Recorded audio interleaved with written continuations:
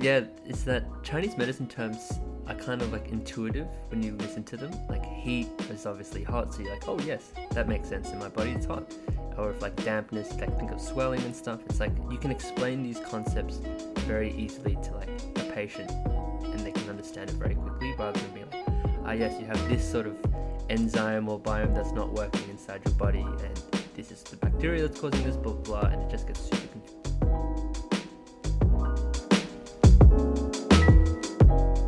Welcome back to the Forever Young podcast, a Chinese medicine podcast hosted by Chinese medicine graduates. We release episodes every week on a Thursday. If you're new here, feel free to subscribe or follow us to keep up to date with our uploads. This is usually where I introduce everyone's names, but as I did last week or last episode, it actually worked out pretty well. I'm going to ask a question to everyone and introduce their names so then you can match their voices to their names. So, my question for this week is, out of the three meals a day, what is your favorite meal and why? Let's start with Nick this time. Damn it. Favorite meal of the day and why? I don't know. I do like dinner. Dinner's a good meal because it's like a full, it's a full meal, and then it's often followed by dessert. So dinner's a pretty good meal. I feel like it's a cop out. Yeah, I'm gonna go with dinner. Because breakfast, I force myself to eat. Lunch, I do enjoy lunch, but if I work, my lunches are always the same because it's cheap. So dinner, I definitely spend the most money on, the most time on, the most effort. Yeah, because it's I'm gonna go dinner. It's the most intense meal because you have so much variety and so much choices for dinner. Yeah, that's right. Actually, that kind of goes with all meals, so I kind of backtrack on that. Yeah, but I feel like dinner takes the most effort. Yeah, facts. All right, Charlene, what about you? I think mine is dinner also, just because, I guess, with working as well, breakfast is kind of like a quick thing for me. And then, because I'm very spacey, I sometimes forget to eat lunch. I enjoy lunch, but I often forget to eat it. So it's going to have to be dinner or afternoon tea. I do like just like a milk tea and some that's a egg good tarts or like a club sandwich. But you said of the three, so you kind of cut out my just default choice, which is afternoon tea. No, afternoon tea counts. I will allow. Yeah, it's like I don't know, I think it's an Asian thing to just go have afternoon tea, and it's like good memories with my parents in Hong Kong, sitting down having a milk tea and like a club sandwich. That could be like a Chinese thing because I don't think Vietnamese people have like a concept of morning tea. It's more like eat for sustenance. Or else, kind of thing. If we're talking about specific food, like specific locations for meals, yum cha in Hong Kong or like just yum cha in general is like my favorite. Do you usually go for yum cha in Hong Kong? That was pretty good. Do you usually have yum cha in for lunch or dinner? Morning, breakfast or lunch. What? It's like, yeah. The morning? The tradition is like the old people, like your grandparents. You go meet them in the early morning and you sit and drink tea and eat all this food for like hours and hours. So and it's then you can great. just roll around the city because you're nice and fat. You pay some little minion to just kick you around the city all day. Or your grandkids. Yeah. That's right. Why pay? Why have to pay? I'll be questioning why you pay a little minion in the first place, but is that what Red Pocket's for, essentially? Maybe. Right, so Yeah. what about you, Matt? I think for me, it's probably dinner. I think dinner's the most consistent meal that I also have as well, where it's like... Dinner's the only meal. Yeah, pretty much. It's intermittent fasting, take it to a whole new level. But sometimes I forget lunch, or like lunch is very it's just leftovers.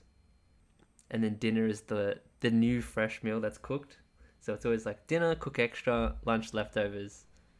Dinner. Oh, yeah. No, that makes sense, because lunch is your kind of your bridge so that you're just not hungry before dinner. And if you stuff up your timing, then it's oh wow, it's 6 o'clock and I'm not hungry. Yeah, pretty much. It's the worst. It is the worst. I've been trying to time it and just eat as minimal as I can in the afternoon. For me that the And personally, what about you, B? Yeah. For me personally, I enjoy breakfast. I think for me, I don't know why breakfast, like breakfast meal wise, is just so good. Like the chia, like yogurts and stuff, and chia bowls. Oh, I'm and- very conflicted about yogurt. Oh, Very conflicted. I think I've said this on the podcast before.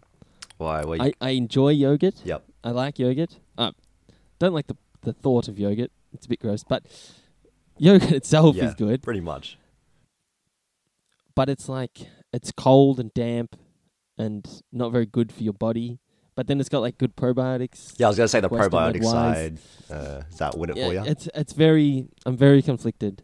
Very, very conflicted. What if you eat your 'Cause, yogurt? yeah, you with, talk like, to a lot of Chinese med, warm stuff. and they're like what? What about you, warm Why yogurt? Why would you eat yogurt? No, like yogurt with like warm ingredients. Microwave your yogurt. Microwave. Well, one of the practitioners at If clinic. it was gross before. No, one of the practitioners at the clinic used to suggest. Also, a little tidbit for any of the listeners: to if you have your yogurt straight out of the fridge, it's pretty harsh for your stomach. So if you leave it out for like maybe a couple minutes or like maybe 10 minutes or so to let it go to room temperature, it's easier for your stomach to digest. Yeah, it's just Yeah, not as harsh. I can get on board with that. Yeah, If you microwave it But- for 3 minutes, it'll be great for your stomach to digest. it also might be a little bit curdy, but you know, there's nothing that Maybe- solids Maybe eat it with like some like spiced fruit. spiced Cinnamon. fruit. Maybe that's the way to go. Or cinnamon. Mm. Yeah, I was gonna say I cinnamon always, as well. Mm. yeah, I always put cinnamon on my yogurt. So yeah, with Yeah, like no, I that's have like a gluten-free muesli mix, and then Greek yogurt, and then like some strawberries, and then banana every now and then because banana's like dampy as well, so I don't want to add too much of that at once. But Yeah, yeah, that's yeah. my go-to like yogurt mix. To be fair, yogurt isn't my complete favorite breakfast food. It's more of like the bacon and eggs type because like Brunch. yeah, okay, you can call that brunch. think Yeah, bacon and you eggs. got like a Fitzroy, excuse me, Fitzroy Cafe type of brunch. Oh, the hipster in me just goes off. But it's funny that you do talk about damp and all that because what's our topic for today? We're going to be talking about psoriasis for the next 30 minutes. Very matter of Why'd you laugh at me? for the next 30 minutes. It's like it was. Why would it be the next No, 30 It minutes? had a slight cynical tone to it. It's like we'll be I talking didn't about read it, psoriasis for the next 30 minutes. No, this will just about cap off our little derm series that we've had going over the last couple of weeks, interrupted by winter. So yeah, we're going to chat about psoriasis and you know what it's like in the Western medicine world, what it's like in the Chinese medicine world, as always, and a little bit about treatments and what you can do and you know what you should avoid, stuff like that. Now I feel like that All the fun stuff. psoriasis I feel like is very, very, very similar to eczema, and I think a lot of people do get that confused because they are both skin conditions. They're both inflammatory. That was weird. Not contagious. But they also have similar Western medicine treatments like hydrocortisone and steroid creams and things like that. But I think there are some key things that kind of differ between the two. From what I've seen anyway, it's you get more of your purple and scaly presentations. Yeah, that's generally the way the psoriasis can be seen. Is it's very like you can sort of say like geographical, and it'll be like quite scaly, possibly purple, depending on what that underlying condition is, and we'll get to that a little bit later. But yeah, it's kind of like geographical. You can sort of really point it out and be like, well, this is the lesion that's in question. And you're like, that's going to be psoriasis. Or, on the eczema side, you can, if you go back and listen to that episode, you can really distinguish the two when you're actually looking at the lesions. Yeah, but the types of psoriasis does blur the lines a little bit, and I'll go through the types of psoriasis As all really skin, quick. as most skin Yeah. conditions. Like as we mentioned before, plaque psoriasis, or as it's formerly called, is the basically the most common one where you have your really the clear borders of the actual lesion. It stays there. It doesn't exactly spread too much until it like actually forms a shape of some sort. Then you have pustular psoriasis, which is more severe, and as you can kind of like guess, it's pustules form on the actual psoriasis, on the actual lesion. Guttate psoriasis, I haven't really heard of that much. I feel like it's guttate. Gutate? Guttate. Guttate? Guttate. Yeah, something like that. Yeah. I thought you said butate or something. I said gut. Is it guttate? Guttate? It's definitely not gutate. Timmy's like, oh, guttate psoriasis. I'm like, guttate? The ancient Japanese psoriasis. Tata? That sounds more like Spanish. Guttate. Yes. Does anyone actually know what guttate psoriasis is? Guttate? Guttate? Guttate? That's what I said. I think it's guttate. Oh, it's spelled with a double T. Yeah. Yep. So, Anyone familiar with that? Dr. Google? let me consult my notes. Characterized by multiple small scaly plaques on the trunk and limbs. Right. Gutta is Latin for a drop. Um, Did you know that? Okay, I thought it was and going to it be... says less that cryptic. strep throat infection precedes onset, and it's like a quick onset, but it's only seen once in kids. Yeah, So it's it might be apparently found mostly in associated.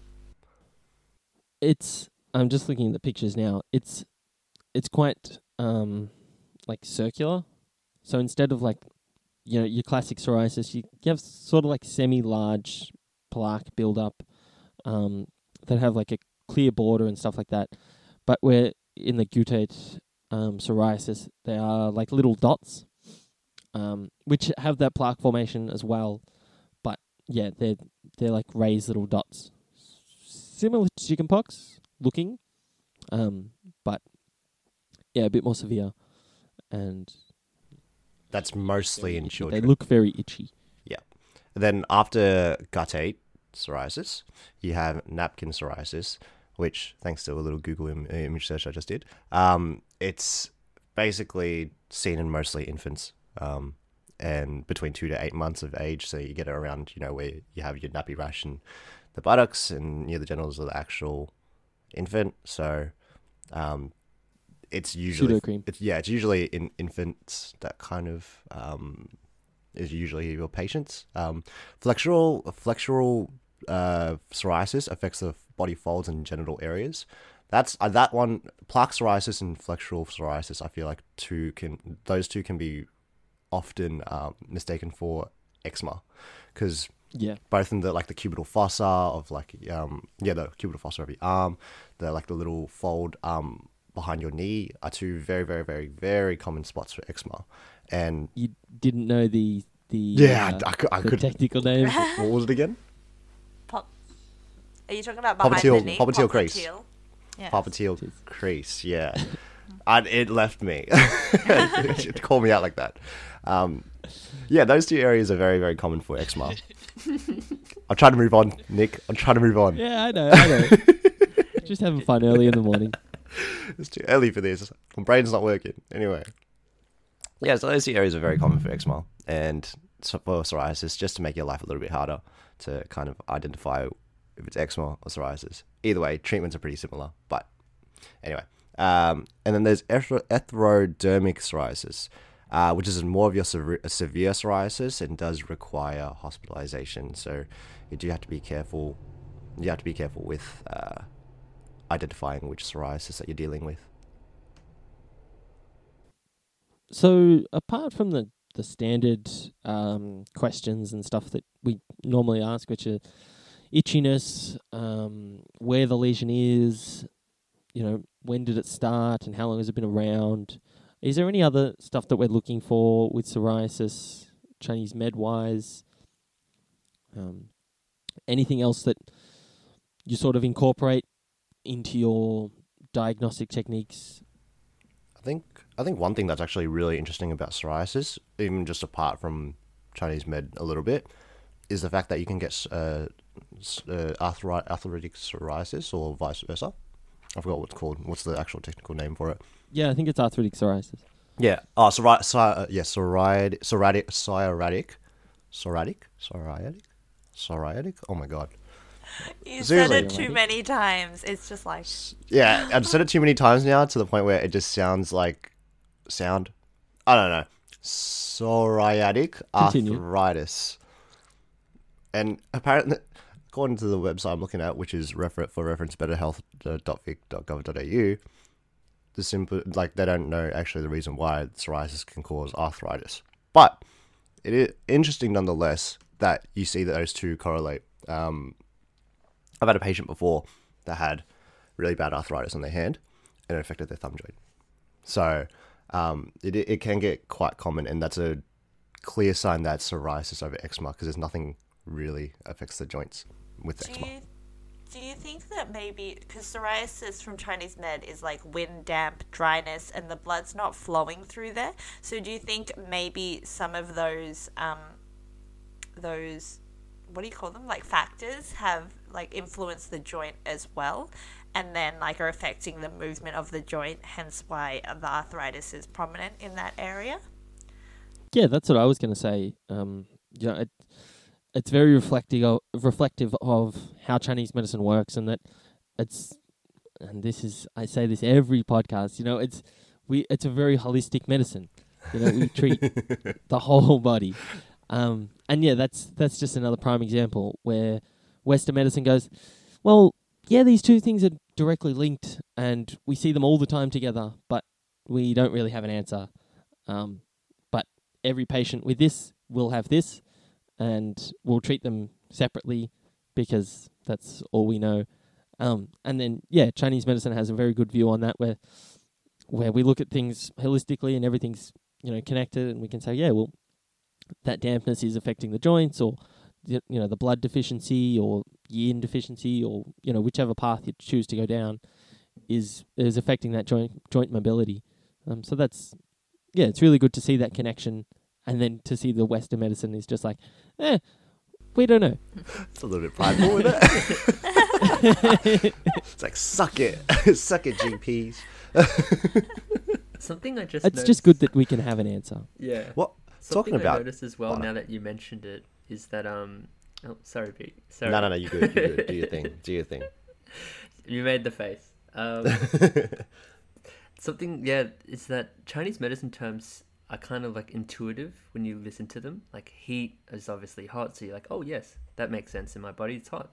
Or if like dampness, you like think of swelling and stuff. It's like you can explain these concepts very easily to like a patient, and they can understand it very quickly, rather than being like, yes, you have this sort of enzyme or biome that's not working inside your body, and this is the bacteria that's causing this, blah blah blah, and it just gets super confusing for people. Yeah, I think that's true. I think because that's why I like studying Chinese med, because you're able to visualize it and see how it works. Because like a lot of the time where it's like, the liver heat stirs up the wind and then ascends and things like that. That I can visualize, and that I can kind of make sense of and connect it to the symptoms that are presenting and things like that. So in what you were saying, Tim, I completely agree. This might be a good time to introduce our new series that's going to be coming up, which is going to be an introductory series, and we're going to revisit all of those subtopics, and go through the lung and the large intestine and the heart and the small intestine. We're going to revisit them and talk about what they do and how it all works, and go through the qi and the blood, the yin yang, phlegm and damp as well, and sort of revisit most of those first semester topics that were really quite confusing, coming from nowhere. So now that we're finished university and we're out in the real world, and we've got a fresh new perspective on how all these things work, we're going to go back and visit them, and yeah. And now that we have, so that's going to be coming. So just keep your eyes peeled for that. Now we have better audio equipment too, and better setups and better recording, better recording devices. Yeah, that's it. It's going to sound a lot better than the old episodes. Yeah, I think some of the listeners who are interested in Chinese med, who want to learn more about it. This is a good way without having to pay any money for it. Yeah. It is. Free classes. Free classes. We're basically a uni course. Yeah. All right, let's kind of steer it back to psoriasis a little bit. Yeah, come back to psoriasis. Did we go through the symptoms already, or should we run through Not really, but we went through the characteristics of psoriasis, and the symptoms are fairly similar to most derm cases. And coming back to Chinese med-wise, you're looking for the itchiness. You're looking if the lesion feels hot or cold, where it is on the body.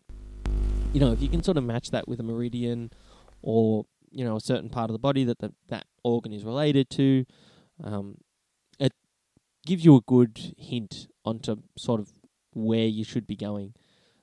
So most of the symptoms are going to be relatively the same. Yeah, definitely. And according to Better Health, my website of today, the characteristics are red scaly patches on the scalp, elbows, knees, and other parts of the body, the itchiness, like Nick said, and the shedding of scales of the skin, which, like you said, literally all eczema symptoms.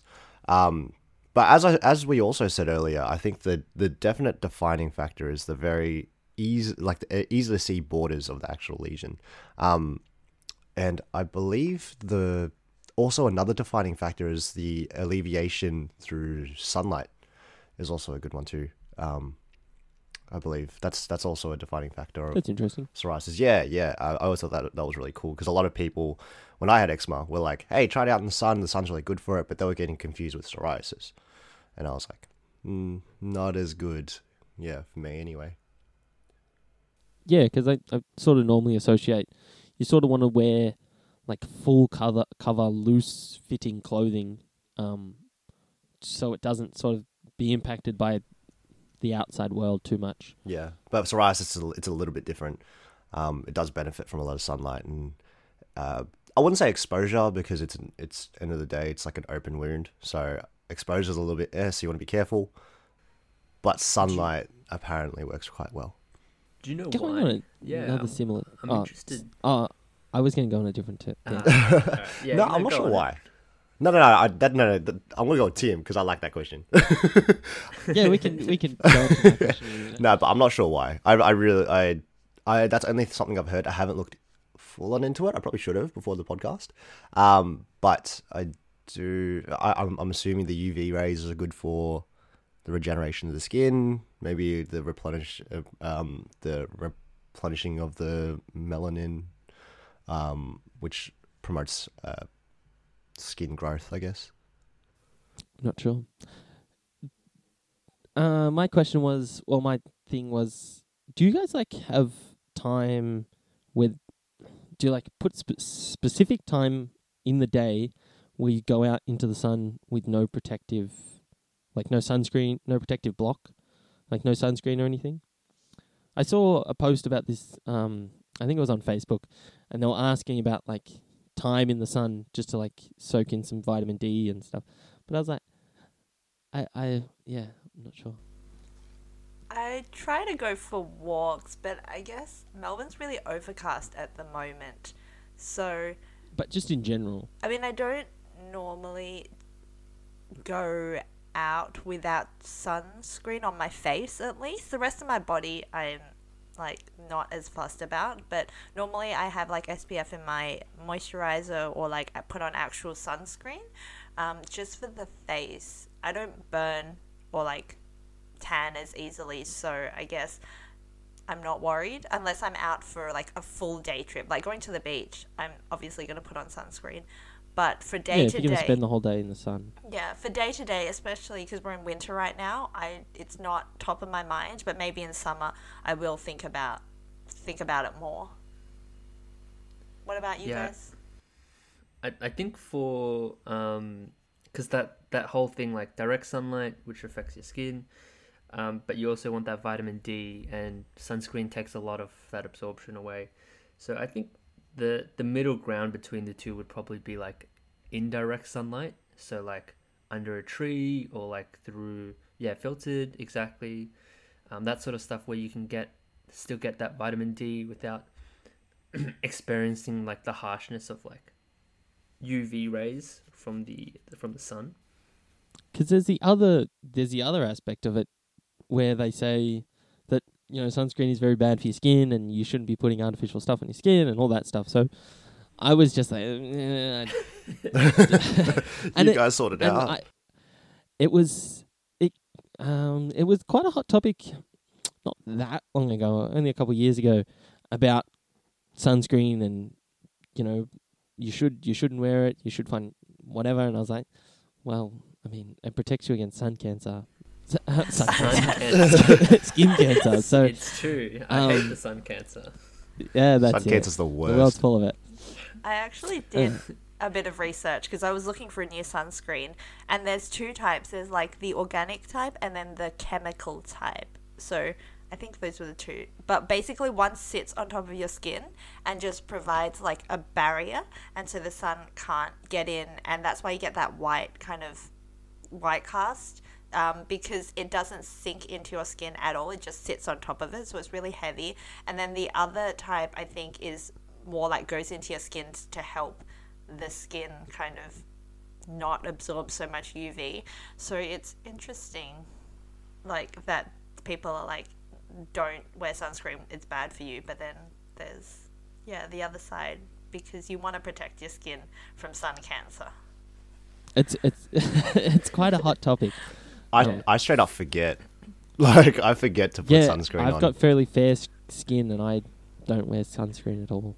Hardly ever. Get a day cream or a moisturizer with SPF in it, because if you do use moisturizer in the day or just like a face cream, Nick's shaking his head, but I'm sure he does.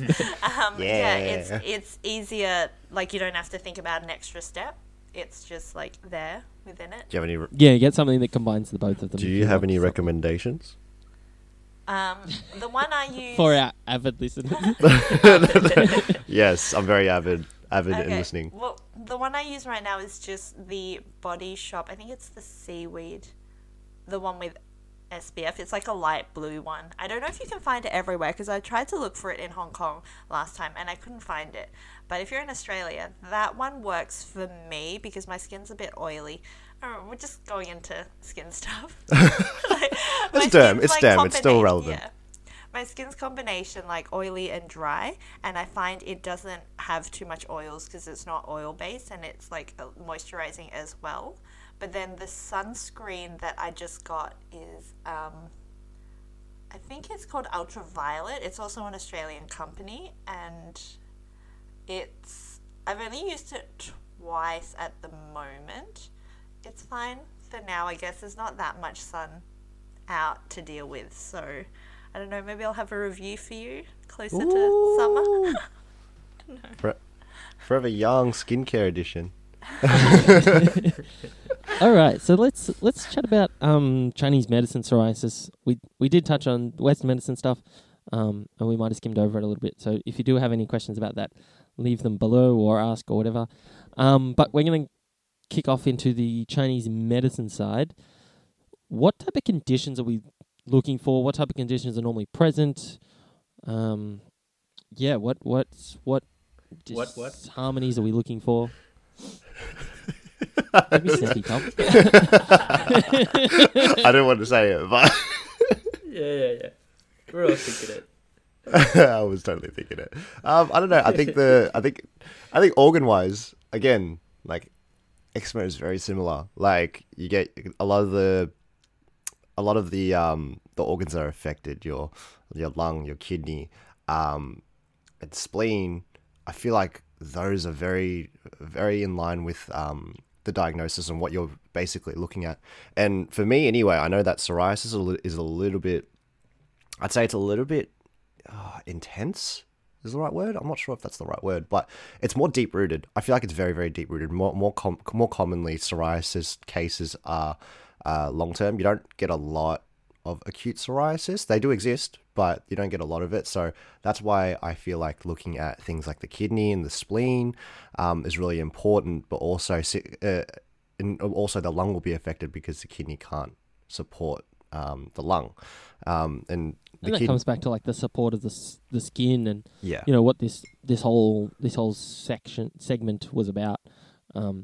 it's got that underlying topic of Wei Qi and nourishing the skin and the lung and the kidney.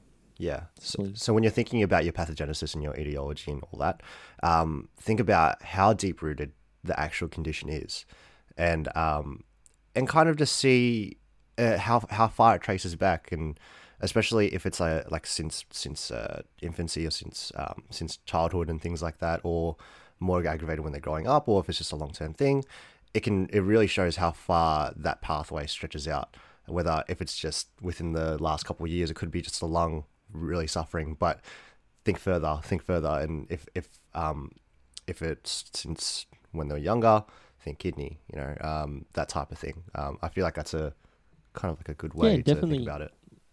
My thought on that is, definitely look at where it is and how it is. You're trying to look at the lesion color. Is it more of that like palish reddish color? Is it more of the purple stagnation type of color? Or, does it have quite a lot of like plaque buildup? Is it really flaky? Is there some of that like damp happening, or is it like dryness or yin deficient or blood deficient? So you're really trying to look at the skin, and I can't stress this enough when talking about derm. You want to see the lesion. You don't want to just be chatting about it. You want to have a physical look and be like, oh, well, this either is eczema or psoriasis, and you want to see the characteristics of it rather than just describing it. That's it. And you'll see a difference when you treat it too. Like, let's say they have a lot of it's very pale, for example. Once you start tonifying the blood and everything, you're going to see that the skin will become more lush in color, and it might not alleviate the actual itching or whatever's the main complaint about it, but it will definitely put the patient on the right path to have healthier skin and have the skin recovery that little bit easier. And then once you start nourishing the blood, then it might be more lush in color, but still might be dry and flaky. So then you're like, okay, where are you going to go from there? You're going to nourish the skin specifically, do a topical cream or something like that. So as Nick was saying, when you suss the actual lesion and take little aspects of, it's dry or it's purple, the color presentation, all the things that we usually learn, if you take those aspects of it and break it down, and to make it easier for yourself as a practitioner, treat each aspect at a time, I feel like it's a good treatment plan that you can go off on. Also, you can see where the lesion is located in terms of like the meridians and what organs, and kind of do some treatment that way as well. Even functionally, I mean, even like both in terms of meridian too. That's really, really, that's like super important. But even simply, like, it could be where, okay, this is a very specific scenario, but it could be where they have a hole in their pocket and they like to itch, things like that. Definitely. Or they might have they might wear a shoulder bag or something, and then they start getting itchiness on their shoulder. And you get them to think about that. Or like lesions under the bra for women and stuff like that. Yeah, more your contact type. Yeah. I did have another thought. Go, Tom. I was wondering if we could run it back to the fundamentals and actually break it down to you mentioned purpley is blood stag. What else would you mentioned scaly. What does normally scaly or very red or that? What do different presentations mean in terms of Chinese med?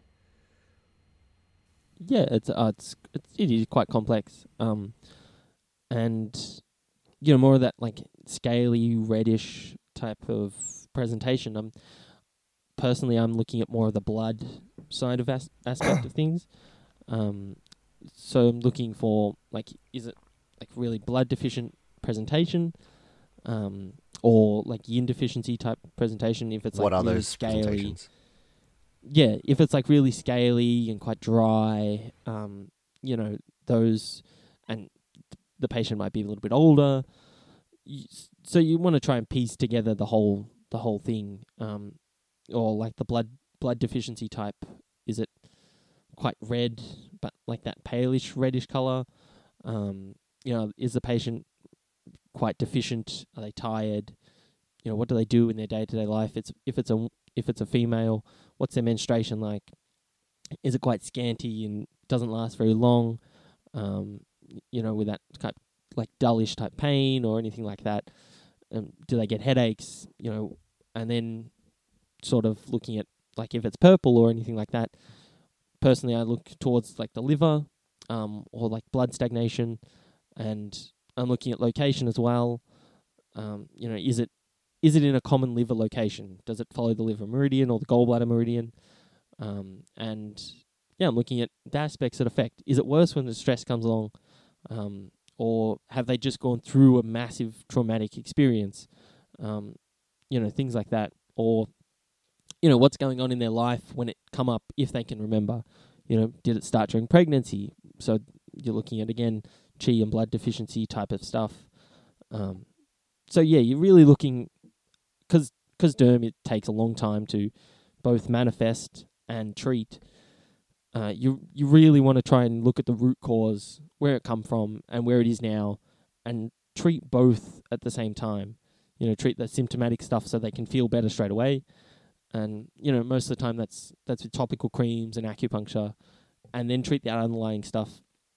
So treat that with, your internal herbs, and really focusing down on that internal med. Does that answer your question, Tom? Can I add something quickly? Sorry.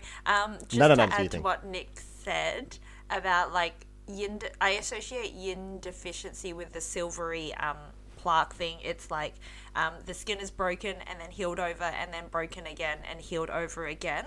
It's kind of like there's not enough of the fluids to moisten that word, moisten the area, hence why it's like breaking, like cracking and then healing over. That's why you get the plaque formation.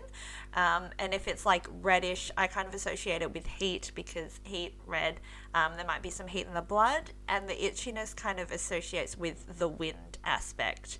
So maybe the wind is there, but it's not as itchy, so maybe you'd focus on something else. Like if it's super dry, then you would look at the yin aspect. If it's super purple, I kind of go for more of a blood stagnation.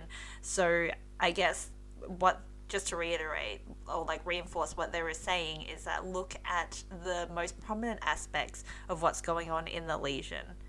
Does that help? Yeah, that's Tom? good. Does that kind of answer your questions?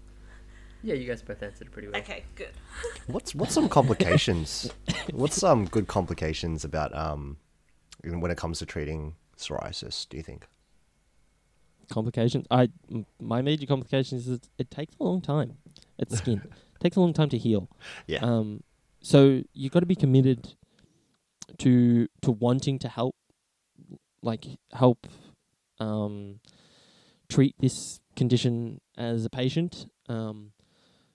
So doing all the right things with your skin, trying not to put too much on it, or expose it too much or itch it too much.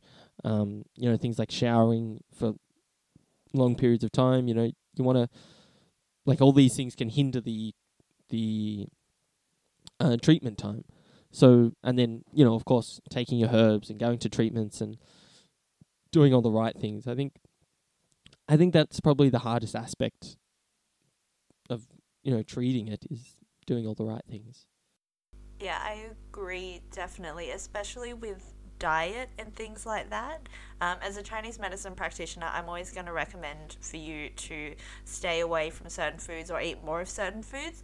And sometimes people are like, oh yeah, I'll do that, but then when they come back, it's just like, oh no, I didn't think of that. So just being active or in your lifestyle as well as about the treatments. So yeah, I don't know where I was going with that train of thought. Just remember that your skin is, a mirror of what you put in. It's a mirror of your body. So just about everything affects how your skin is going and what you're doing. And if you're eating a tub of yogurt every morning on that cold stomach, you're more than likely going to hinder that treatment process. Eating a tub of yogurt isn't going to cause psoriasis, but it isn't going to help it get better. Stop throwing shade at yogurt, dude. Still conflicted. We did mention psoriatic arthritis, and you guys mentioned psoriatic arthritis. Psoriasis arthritis. No, Charlene had a mad confused face, so I'm trying to like get her to be like psoriasis and arthritis. We didn't mention that. I don't know. I don't think we went super duper in depth. But I just wanted to know, just throw in a little bit more info about that, because it does happen. It's quite common. If I've seen it a couple of times, then chances are it's probably a little bit common. Did you want to give a little explanation on that, if that's right? I don't remember what I said before, but Just repeat yourself then, it's fine. yeah, coming back to like, it's probably going to be caused by like that, either it's like blood deficiency type of thing, or like liver blood deficiency, not nourishing the joints, or some of that dampness that's affecting the joints. And again, you want to look at the joints and see which joints are affected, and how they're affected. Are they quite swollen and red? Is it like damp heat presentation, or are they just really stiff, like they're not being nourished properly, and that might be more of a blood deficiency? Are they worse in the morning? Could it be some yin aspect, some of that blood aspect, or overuse, some of that qi blood again?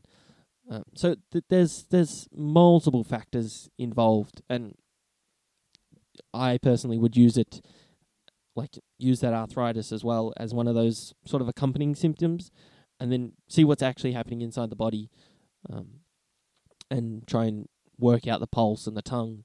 Is that just, looking at the pulse? Won't go too heavily into that, but yeah, so again, it's just one of those things that you look at and it's like, yep, that helps me diagnose you just that little bit easier, because you're giving me more information about what's happening in your body. Nice. Does that answer your question? That was perfect. That was great. That's exactly what I wanted.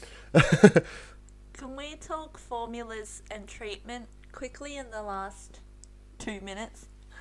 Do they differ? Do they differ from eczema formulas? Well, I was thinking when Nick was talking about psoriatic arthritis, like a Duhuo Jishen Tang would be really good for that. So, Yes. I don't know. yeah. You tell me. Do they? The thing is though, with Duhuo Jishin ones, what you got to be careful with is something that I actually encountered the other day. It has a lot of warm herbs in it, Rugoi and is it Dangshen or Renshen? Completely forgot. It's one of the shins, right? And there is a lot of warm herbs in that. I had given it to a patient, and he was like, "Yeah, for some reason I'm feeling a little bit warm, like at night." And I'm like, "All right, cool. Well, you know what? If you're feeling too hot, maybe ease it up a little bit." But especially that's something to definitely is a more of a learning experience, because it's like, if you have psoriasis and it's like obviously worsened by internal heat, if you're going to introduce a lot of more heat into your body through herbs, then you want to be careful, especially when you're dealing with arthritis. Maybe that might be aggravated by damp heat or things like that. So good thing to look out for. Yeah, definitely looking at the presentation. Yeah. My Duhuo Jishen Tang doesn't have Dangshen No. or Danshen. Mine doesn't either. But you Well, might for have some got it reason right. mine Those- did.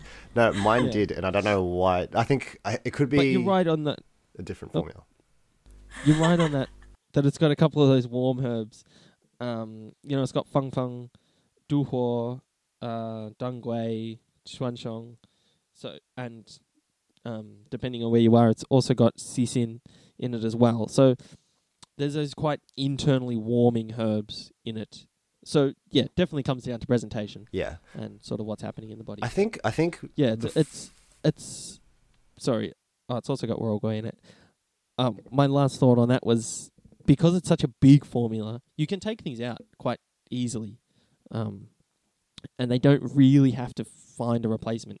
You can sort of just be like, oh, well, we don't need so much like the liver and tonifying and the warming, so we can take a couple of those out, and it's still like a very complete formula. Yeah, I think the more of the type of formulas I use is more blood moving. Obviously depending on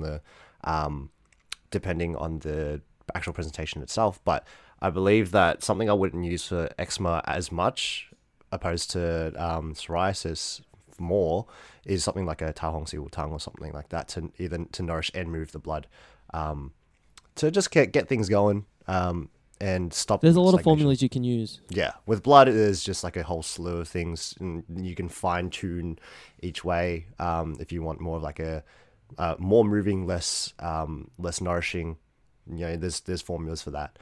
And if you want more, wait, what was the opposite I just said?